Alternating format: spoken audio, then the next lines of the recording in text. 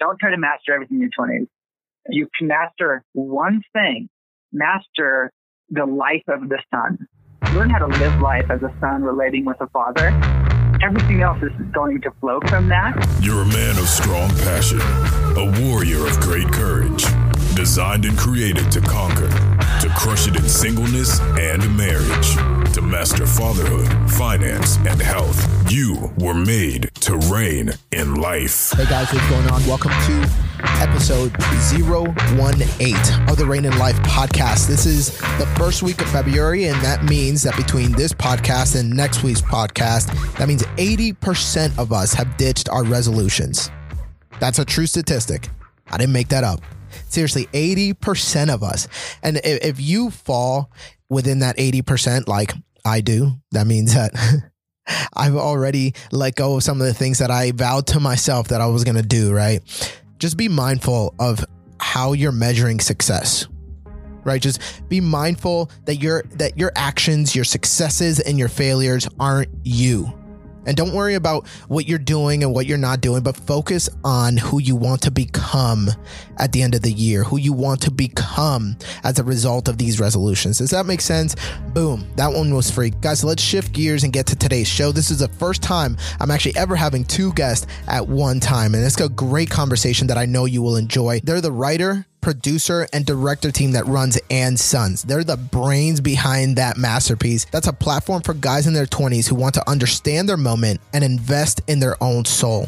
They're normal dudes just like you and me. When they're not in the office or with their families, they're outside, they're hunting, they're biking, they're riding motorcycles in the Colorado backcountry. And you get to see this in their Killing Lions series on YouTube. I'll put links below. And you get to hear about it in their weekly podcast, the And Sons podcast. Gentlemen, I want to introduce Sam Eldredge and Blaine Eldredge.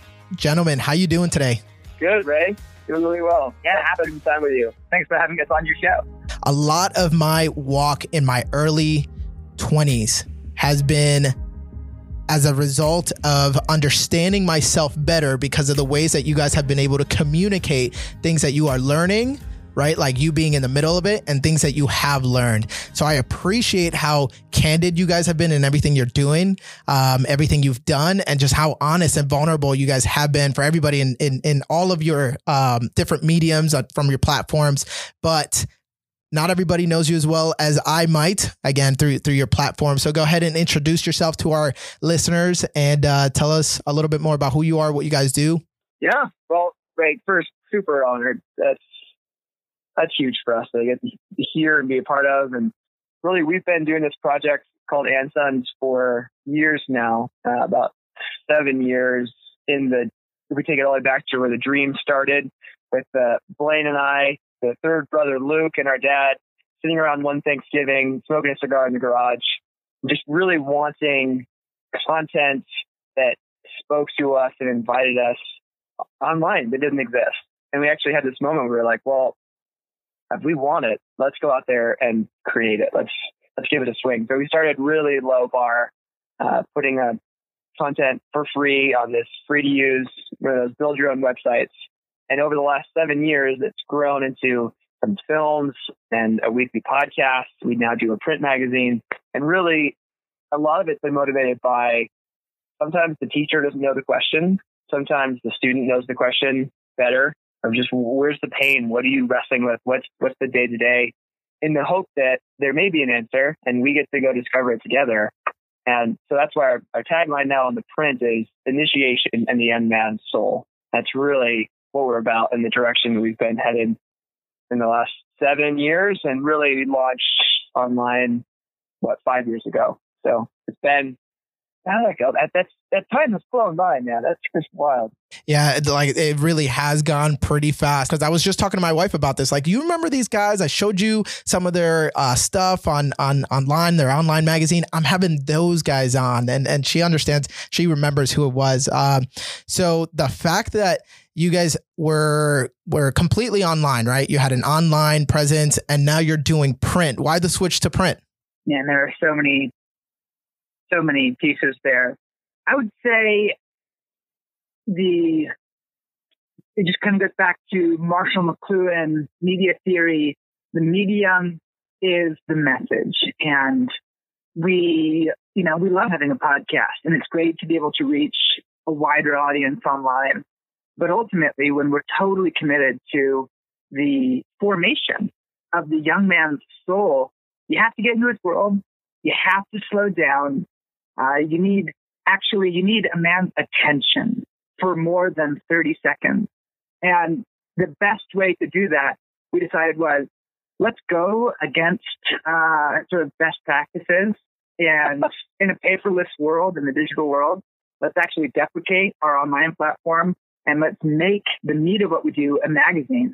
But it really represents kind of the core of what Anthems is about, which is it is actually better to deeply invest in a go. We really think if you change one man's soul, you change his whole world, and that the heart is the core of the issue. And so we're actually willing to sacrifice a major portion of our audience to really change a few men. Man, your passion and the passion that you guys carry is absolutely well spoken in everything that you do. And the print does make sense. It really did. And the fact that you guys launched it, that you guys have just kept people hooked.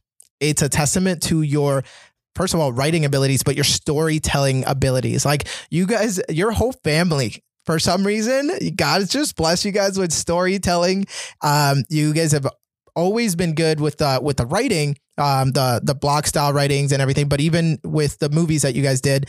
So I'm wondering if you can explain to us a little bit more about why it's important to be good at storytelling, or to see ourselves in story. Yeah. Oh, it's such a good category for people to think about.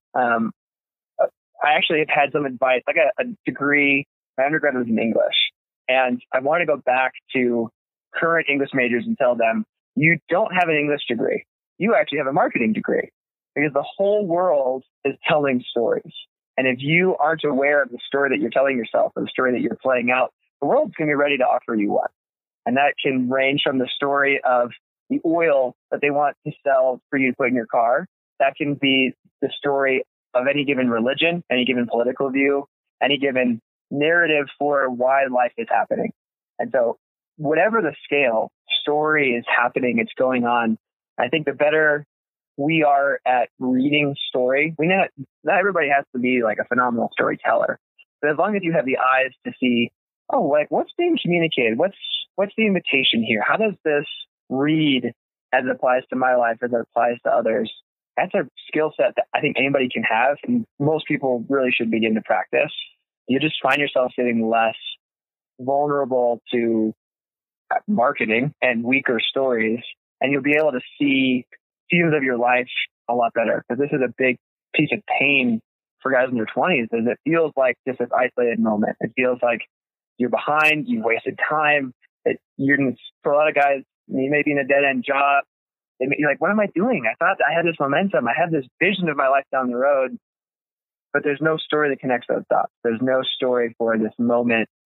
So one of the pieces that we offer is, what if there was no wasted time? What if God was using the time in the coffee shop or the time in college that you never use that degree, but that's forming things in you? All of a sudden there's dignity. All of a sudden there's purpose. And that's all about the story of your life. And so that's why, man, we love telling stories, because we grew up with them, but we also feel like at some level, every human being needs to be at least familiar with reading the stories around them. Right. What do you think, Blaine? It's just such a good question. I love what you're saying, Sam, where I would say your soul is brilliantly designed to recognize reality. You have an innate capacity to recognize what is real, and reality comes to us as a story. It's like a key value here in the larger organization in which we participate, which is called Ransom's Heart, that just goes, listen, reality, your life does not come to you as a set of facts. Reality actually comes to you with characters. And just to go, it is wild to think of the fact that your life has themes. Your life has symbols. Your life actually will follow the trajectory of the great epics. Your life is opposed. And actually, that the the assault on your life has a strategy and its own narrative that you can discover over time. And it's so key to go, when, the Enlightenment mathematician Blaise Pascal Ponce was writing a book about trying to reconcile what's the role of the mind in a life with God. And he has this brilliant observation where he said, let no one say I am repeating only the arguments that have come before, like the skilled tennis player. I play the ball differently. And like what he knew is it wasn't just what you said, it was how you did it. And it was actually like the art and the appeal with which you were able to capture. If the story that we're living in is epic, then we should be able to portray it in a way that captures some of its epic nature. That's so good. That book, by the way, you referenced, Pensays, however you say it, it's not very long, but it's phenomenal. I mean, basically anything in there can just be pulled and feel like these mic drops of deep thought. It's like, 16th century status updates, just like all mashed together. That's tweetable. Yeah. That's awesome. Whenever you guys are talking about like being able to see your story, being able to see like the road between the two dots, I started to think about Brene Brown. She's a shame and vulnerability researcher. And in her book, Daring Greatly, I recently read it and just recommended to everybody that I talked to. She says, when you become shame resilient, what you're able to do is you're able to write your own ending to your story, right? Because what ends up happening is like when we have shame and we allow shame to come in and define the masculine role, we let ourselves just kind of buy into all the other stories. And one of the good ones, I was watching Game Changers because whatever, like I like the vegetarian diet, right? So I was just talking about that. Literally, we were talking about it half an hour ago. Awesome. So you guys know what I mean. Now they're talking about how men are so driven by this marketing scheme of you're a man when you have meat, and in all actuality, like, guys, come on, really? Like your masculinity is defined by the fact that you have beef in your hands? It's Ron Swanson from Parks and Rec, but just like the stash of bacon in his desk, because that's like what real masculinity is. Right, exactly. So then like, if I like allow all of that to speak to me, to say, yeah, that's when I'm a man. And I'm a man when I actually shoot that deer and gut this and shoot that. And then I go get with this girl and do that. Like these things define me. Like now I'm wandering aimlessly, just going from place to place to place, never connecting it. But you guys have said that, or I've heard you guys say before, that people give themselves over to small stories. Again, people give themselves over to small stories. Can you elaborate on that a little bit? It's a narrative. It's a world that really feels safe and it feels controllable. So they may feel like a sense of danger for the person doing it. But an example would be a guy who coaches the high school football team. And his world becomes just that. It's just the next season. It's just the next drill. And you can tell it's a small story when everything else begins to fall off. So he's distant from his family. He's not really in his work. He's not really pursuing God. It's just this. And in there, he feels like he's seen. He feels like he has something to offer, which is actually why there's a lot of sympathy for men who end up in quote unquote small stories, because we're seeking after a sense of belonging, a sense of adventure, a sense of competency.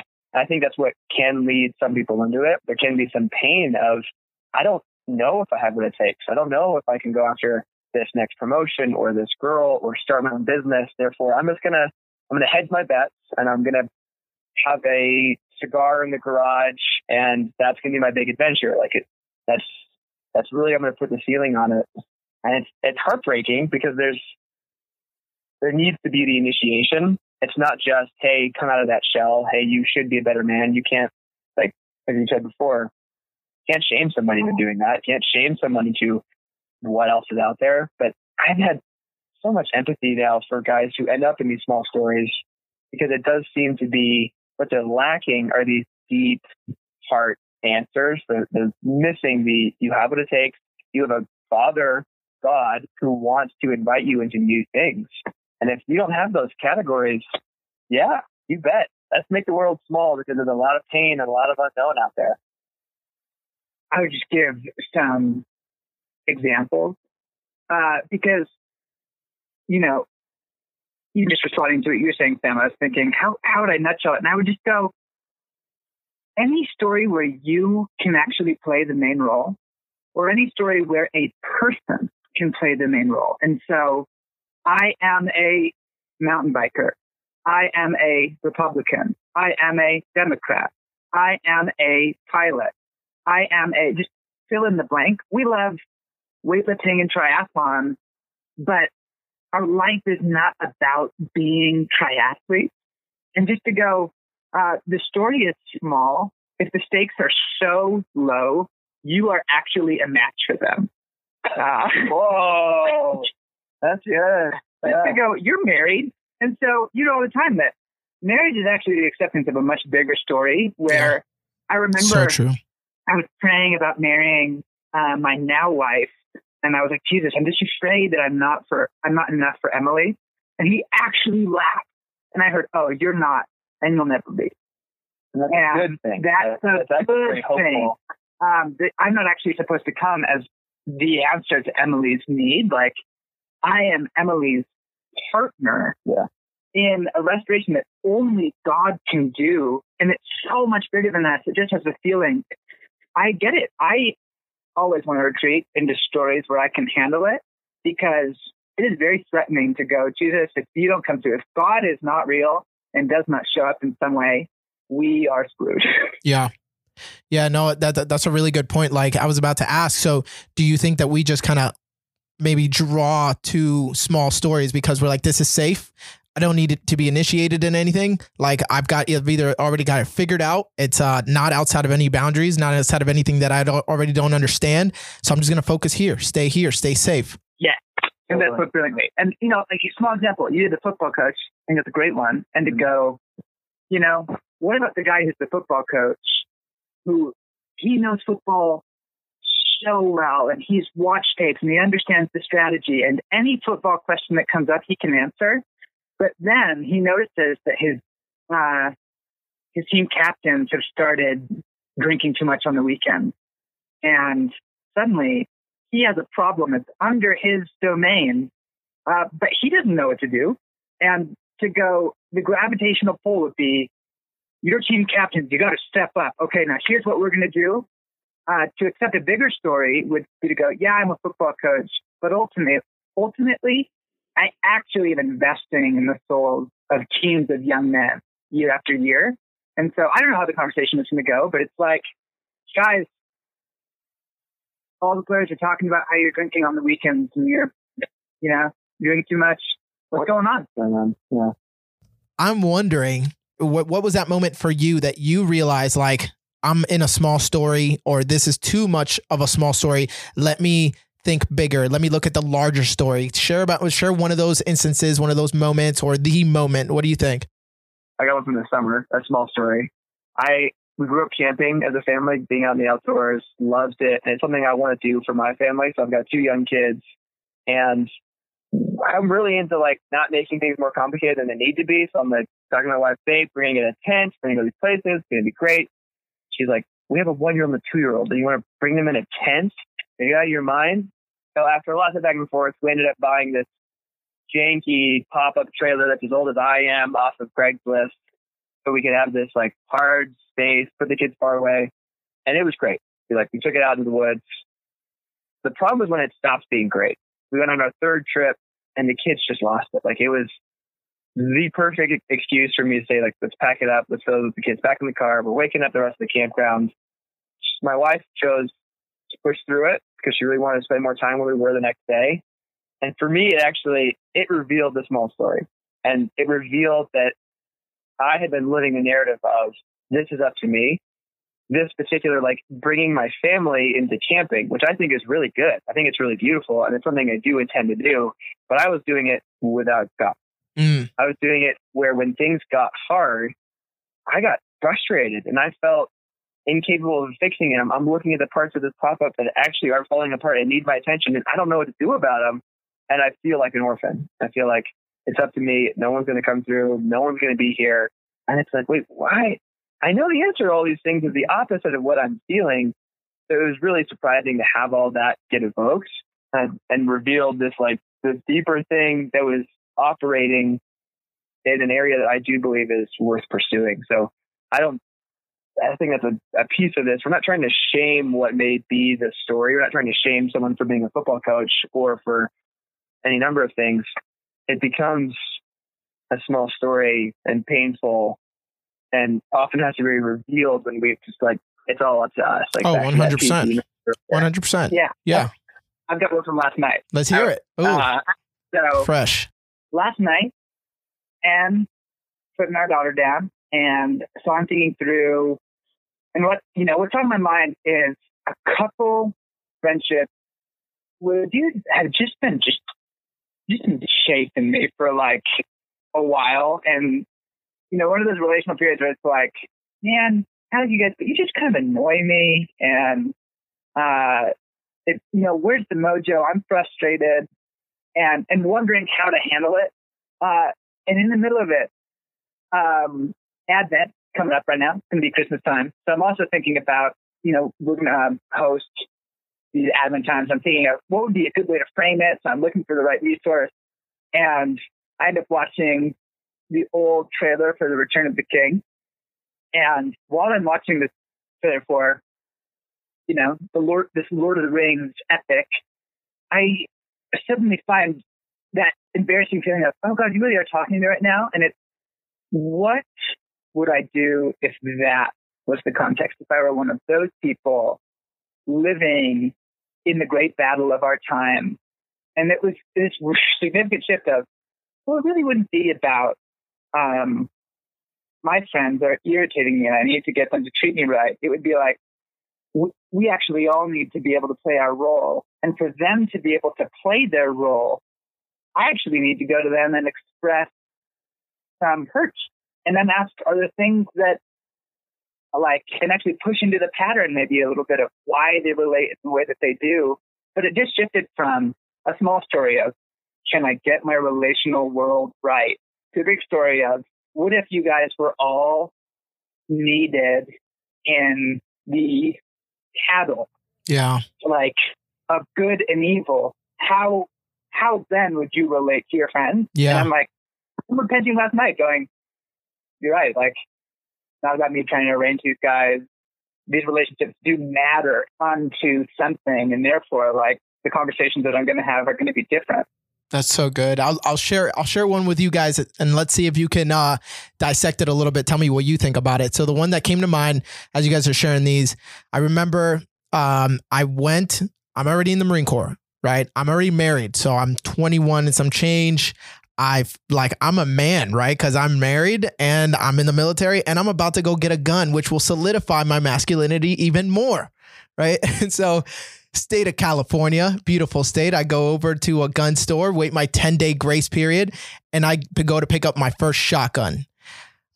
So I've shot expert on a rifle. First time ever was in the military. I shot expert on the pistol. First time ever shooting a pistol in the military. I realized after I went in and picked up my shotgun, holy crap, this is the first time I've ever held a shotgun. So I'm looking at this thing and I'm like, it's so awkward because I'm like, I really don't know how to hold it. I'm kind of trying to look like and pretend like I know what I'm doing because I'm like a manly man, right? I go out to the guy at the front and I ask him, hey, where are the magazines for this? Mind you, I'm talking about a magazine that you stick at the bottom of a shotgun, which I realize now that they really do have those. But I really thought that my shotgun needed a magazine where I was going to put the slugs in when really it had a magazine tube. Yeah, you know what I mean? Really cool. I'm with you in this story. So I go out to my car, my wife, my beautiful bride with the sun shining in on her, beautiful California sun. She says, wow, babe, you got your first gun. What do you think? Are you happy? I looked at her. I'm not kidding, guys. Here's this grown man, air quotes. I couldn't do anything but weep. I literally just started to cry. She's like, what happened? What's going on? I realized that in that moment, I felt so attacked while I was in there. Like I told you, I felt awkward. I didn't know what I was doing. Like I kind of just felt like I didn't know how to hold this thing, didn't know the nomenclature of all these gun pieces. And at the end of it, I walked to the car and I'm just realizing like there's nobody here to father me and I'm pissed. There's nobody here to show me how to use this and I'm pissed. And I'm just sitting here trying to play this role, being this tough, badass Marine. And really like there's nothing there. Every young man has that story. And most young men aren't able to understand the why. Yeah, I would say kind of that. I mean, your framing of the larger story there is actually phenomenal, where, you know, the small story is I'm a soldier picking up a gun and I know what to do. And why is this frustrating?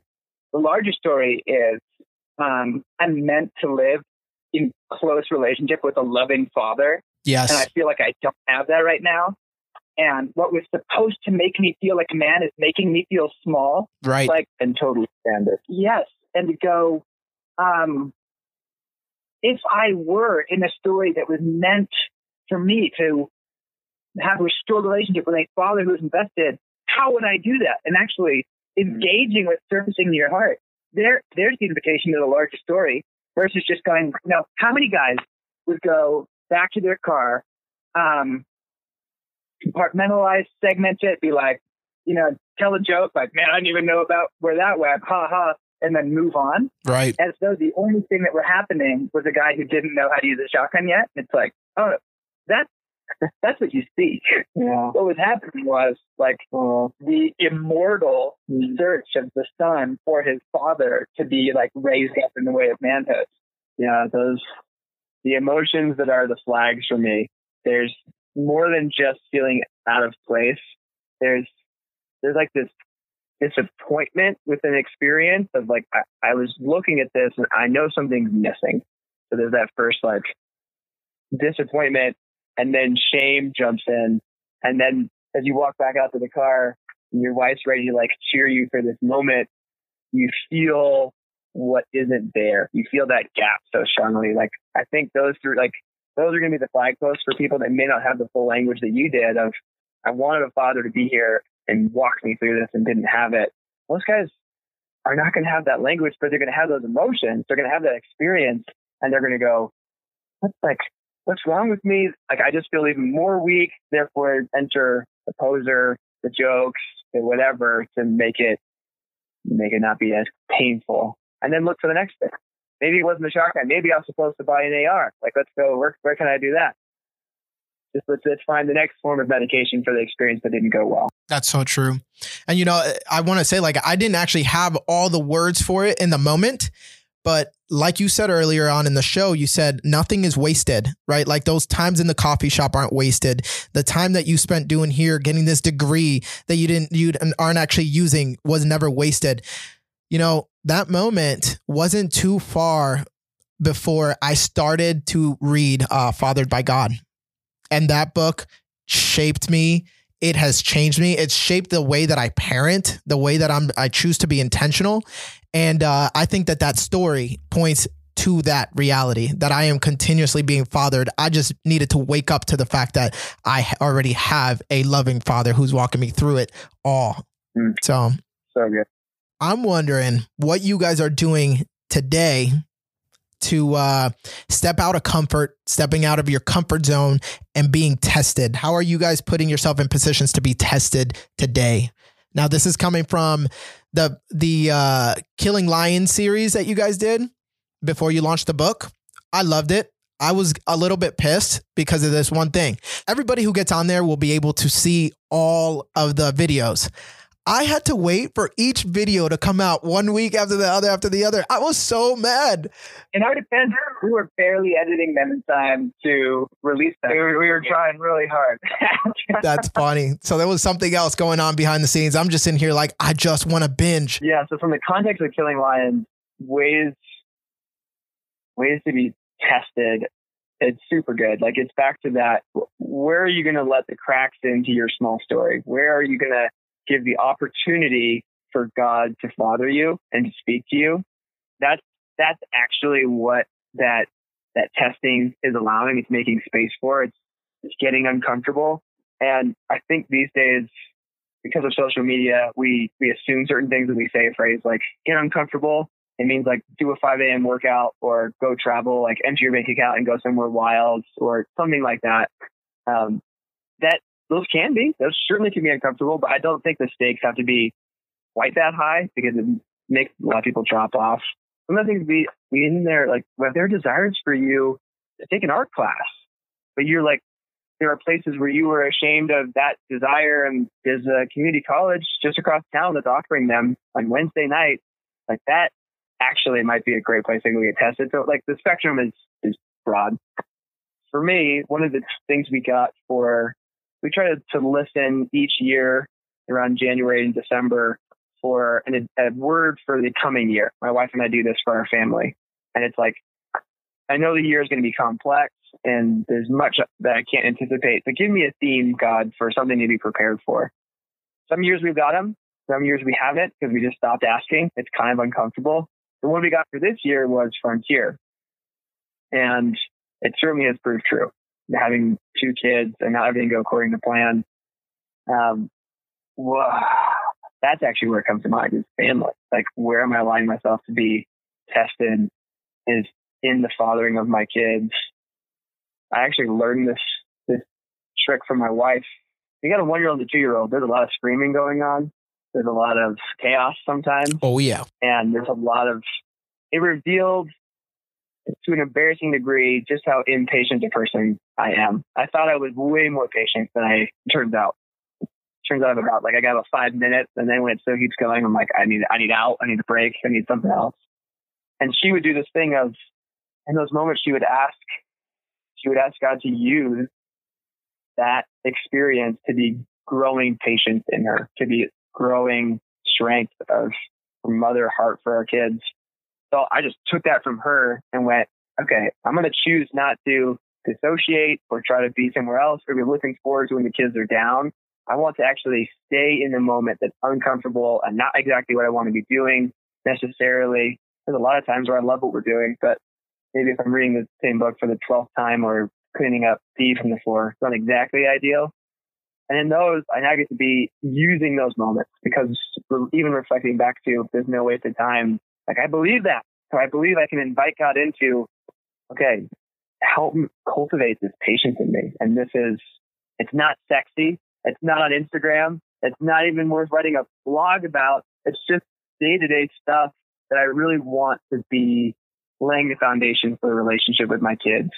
I love that, man. I'm a couple 1,000 miles away from you, and I'm experiencing the same thing. I'll confess to you and our listeners, I went through this period of not wanting to help my wife put my kids to bed because that 20 to 30 minute time frame was so hectic that I would trade it up. I'd look at my wife and I'm like, babe, if you put the kids to bed by yourself, which meant I got to go lay down on the couch and be on my phone while she did it all, I'll give you a 1-hour back massage. And I'm not kidding. For over a week, I gave my wife a 1-hour back massage after the kids were in bed, just so I wouldn't have to do the bedtime routine for 20 to 30 minutes. My wife sits me down and she's just like, we've gotten away from the things that we appreciate, that we value. And these are some of the areas. And then this came up.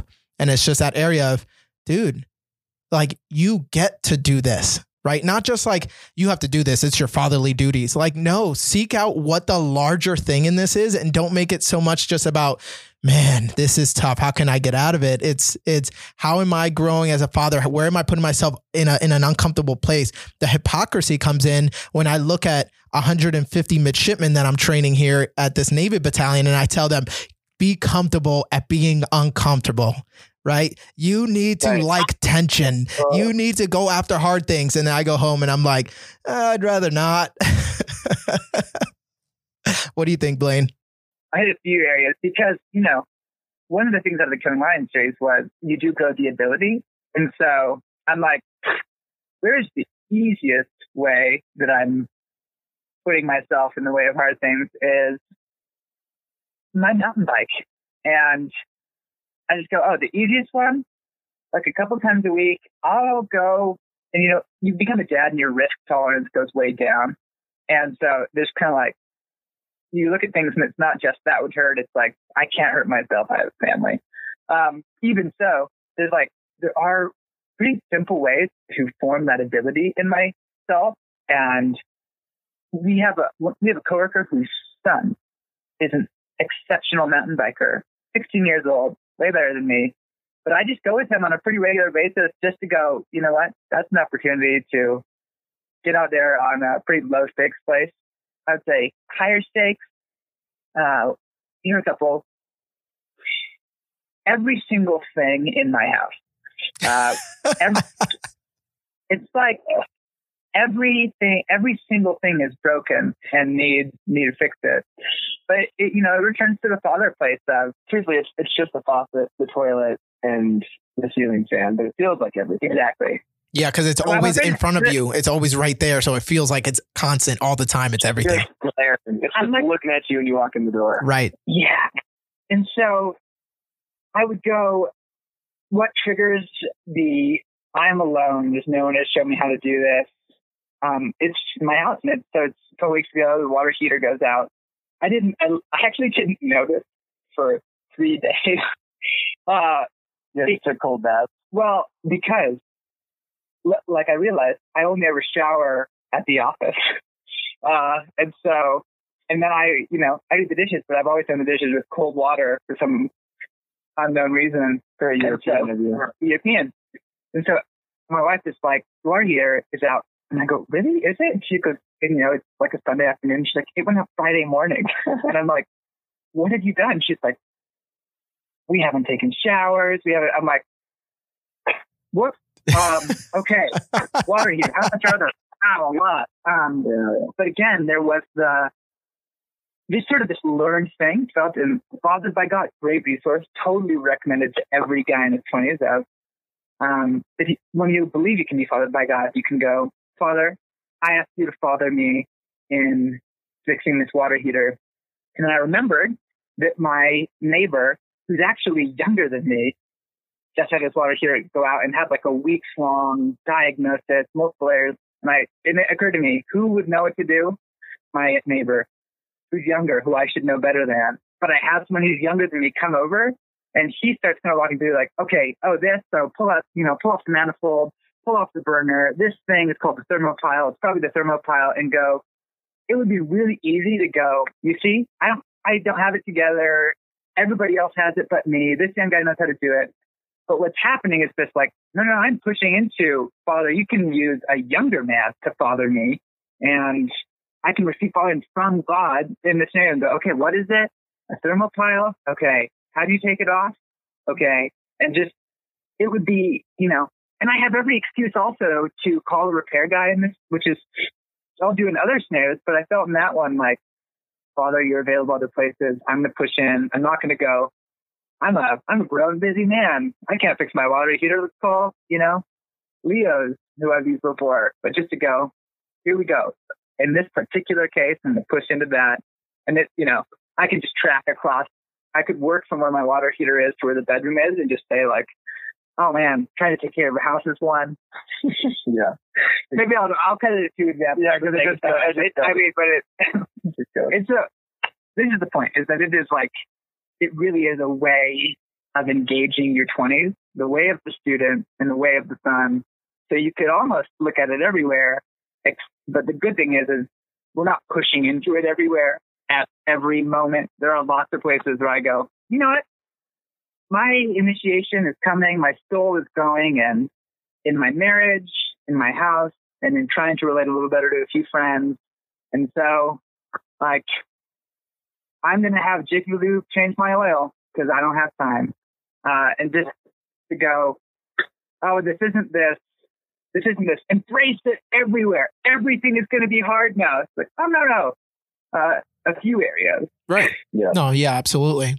I think that's important to remember. Like, this isn't like okay, we're going to get off the grid now and we're going to go just go do the hardest things ever, which is absolutely enticing, right, to young men. But I think Another thing that you guys are bringing up that I'm remembering really about myself that I'm still learning, and young men in their 20s, I think, fall to this, is the idea that like we're always going to the next thing, right? We're always getting ready for the next thing. So it's like the next destination. But again, in our conversation about story and everything you guys are even describing now, it's like, it's all about this process and the intertwining stories, the traveling roads. And, I will say I'm really bad at this, and I'm glad I have my wife with me who's much more like, hey, tone it down, pay attention, like look around you. Cause if not, I'm like project. Let's get to the next thing. This is pointless. But when God stops me dead in my tracks and is like, you've ignored your knee for the last 5 years. Now your meniscus is so torn, they can't repair it. So they have to tear it out. And now you have to recover, but you want to start running after 3 weeks. And that's the frustration I'm in, right? Like this is it. What do you guys have to say about that? Guilty. Yeah. Guilty as well. I appreciate it. That's what I was looking for. The knee is almost, the knee is like a living metaphor, man. Just apply that all over the place. It's something I do actually seasonally, because we're entering into the long, dark, cold nights of winter for me. Like I just start throwing myself into the future for things that are going to be more exciting, easier, planning trips, planning adventures. And I just start looking at those on the calendar and I hate it. I hate it because it means like I am dissociating from all of the time in between. Yes. And I started noticing it. I noticed it with my kids when my wife works 1 day a week. So I have the kids on Saturday by myself, and I would catch myself looking at the clock, trying to gauge how much longer until nap time or bedtime. And I was like, it was horrible. Yeah. Like, what? I am looking forward to being done with them. And that's going to be my heart and posture for those few hours while they're awake until I get to bedtime. Like that is so broken. That is so messed up. And because it was that extreme of an example for me, it was easier to be like, okay, all right, let's reel it back in and stop trying to skip things that I believe are the very point. Being in the moment with my kids, are you kidding me? That's the point of that day, not a thing to be gotten through. So good. Yeah, I love the knee metaphor. I would say it is easy for me to hate everything that is dependent in me. Or that reveals like what a dependent being I am. And because, I want to have it all, need no one, need nothing. But I'm like, also I'd say with nothing but seriousness, I am a real expert at making myself miserable. I can totally design a life that I would hate. And I would go, you asked in an email around this conversation, like, what would you tell guys in their 20s? Or what would I tell myself at 20? And one of my little tidbits would be, the pull is to master everything.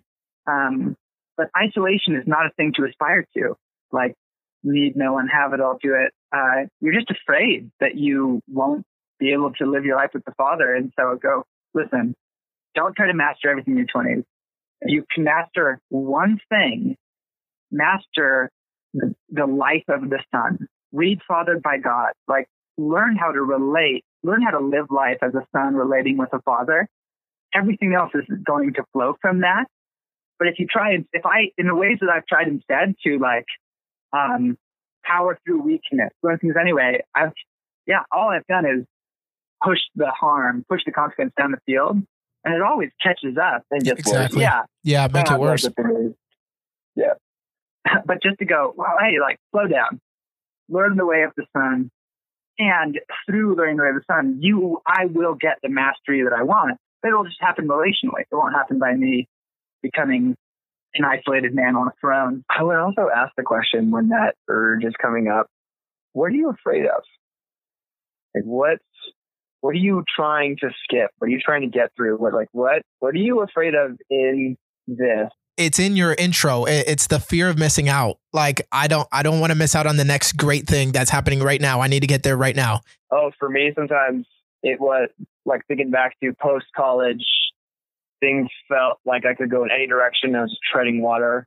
I was afraid of feeling behind, the fear of missing out. I was afraid of making mistakes and wanted to know it was going to work out. Wanting to get to the thing that felt better than just putting in the miles.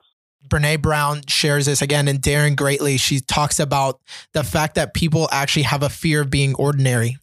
And the thing that is poisoning our culture is that extraordinary is sexy and extraordinary is a thing to strive for. So no longer is it cool to just be like a regular dude who's just going through the mundane things of life. No, like you need to, when is your next snowboarding trip? When are you rock climbing next? When are you taking that next trail? What's going to be the next, move that you're going to do, the next house that you're going to help build, whatever it is, it's like no longer cool to be ordinary.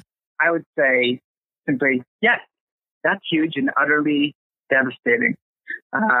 Because, when I would say, here's my fear in that, when someone goes, you're afraid of being ordinary.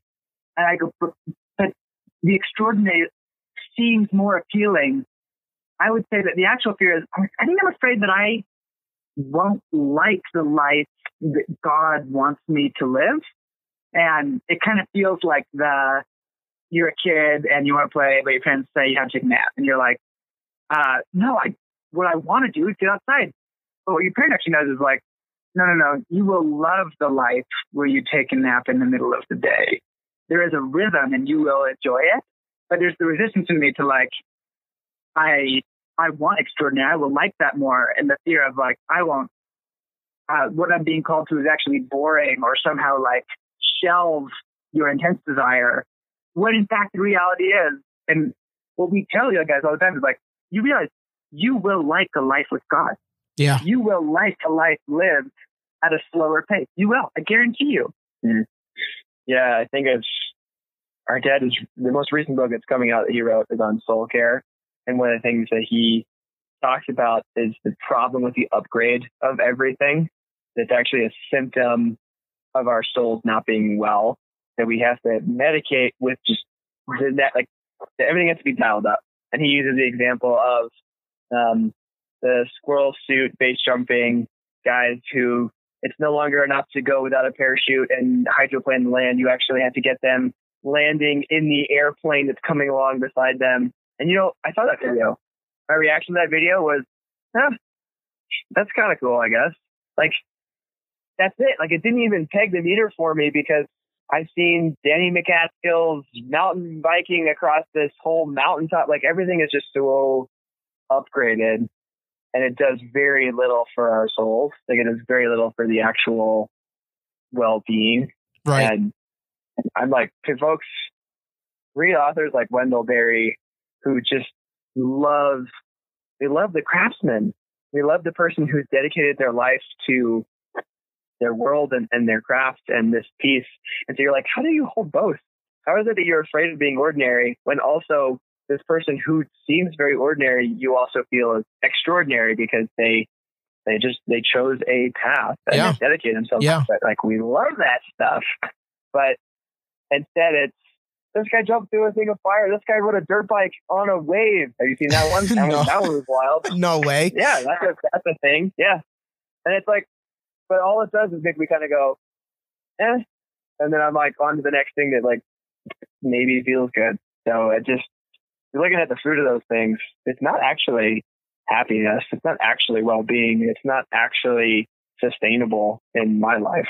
Oh, and I mean, we've said before, the problem is not that your life is not enjoyable. The problem is that you just don't have a very big capacity for joy. So your life is very enjoyable. You're just not capable yet of enjoying it. Yeah. And that's totally different to go. It's the difference between having an incredible palate that can enjoy like a great meal versus needing to eat cotton candy all the time because the only thing that scratches your itch is the most concentrated sugar. And go, actually, invest in your soul. Like, what I freaking love chopping wood, and I haven't always loved chopping wood, but like, really, nice, dude. One of the great things I think that a guy can do is find a way to have regular wood fires. I'd agree with that. Like, just go, wow. Every boy that I know liked when he was 7 years old, lighting stuff on fire in the garage and getting in trouble. And then somewhere along the way, like the deep joy in that gets compromised. And so like taking the step to slow down and get that joy back, to go like, wow, I'm really enjoying like, and I, not very long, I'm like swinging the splitting maul for 20 minutes and stacking some wood and be like, oh, because the capacity for joy is established. That's good. Yeah. I guess that's why a man grows to love to mow his lawn. From hating it as a chore to like, man, this is good. Therapeutic. Blaine, I heard you say a little bit about what you would go back and tell yourself in your 20s. Sam, what do you think? What would you say to yourself if you can go back for 1 minute and say, hey, buddy, this, and then you disappear? What's priority number one? Yeah. Surprise! I mean, you're going to disappear afterwards. First off, time travel is not real, so get your hopes up. I would say it's not going to be easy, but it's going to be good. It's not going to be fast, but it's going to be the pace that you need. And I would say don't fight those things. I'd say there's a lot of pain coming, but it's going to be all right. Do you think you would listen? Like 20-year-old you is going to look at you and be like, what? I would have a 20-year-old me to be like, what the hell kind of advice is that?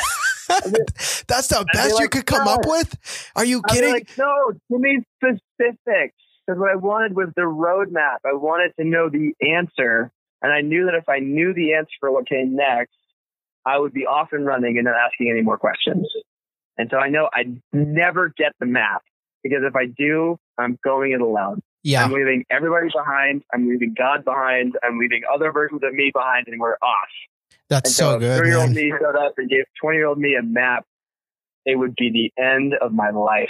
I've heard your dad say that same thing, man, of like, if God doesn't give you the blueprints, because if you knew the blueprints, you would be like, all right, master builder, get out the way. We got this. Like, yeah, seriously. Like, thank you very much. And I'll be on my way now. Exactly. Let me go master this thing now. Excuse me while I go ruin my life. I mean, surely. Like,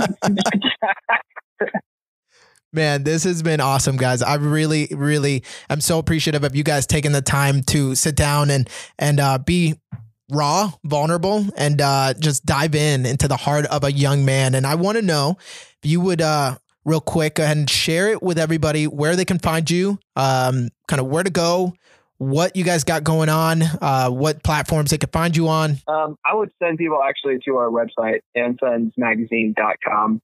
From there, you can find our print and our podcast. We're pretty quiet on social media. We have Anson Social, but there's not much going on there, and that's on purpose.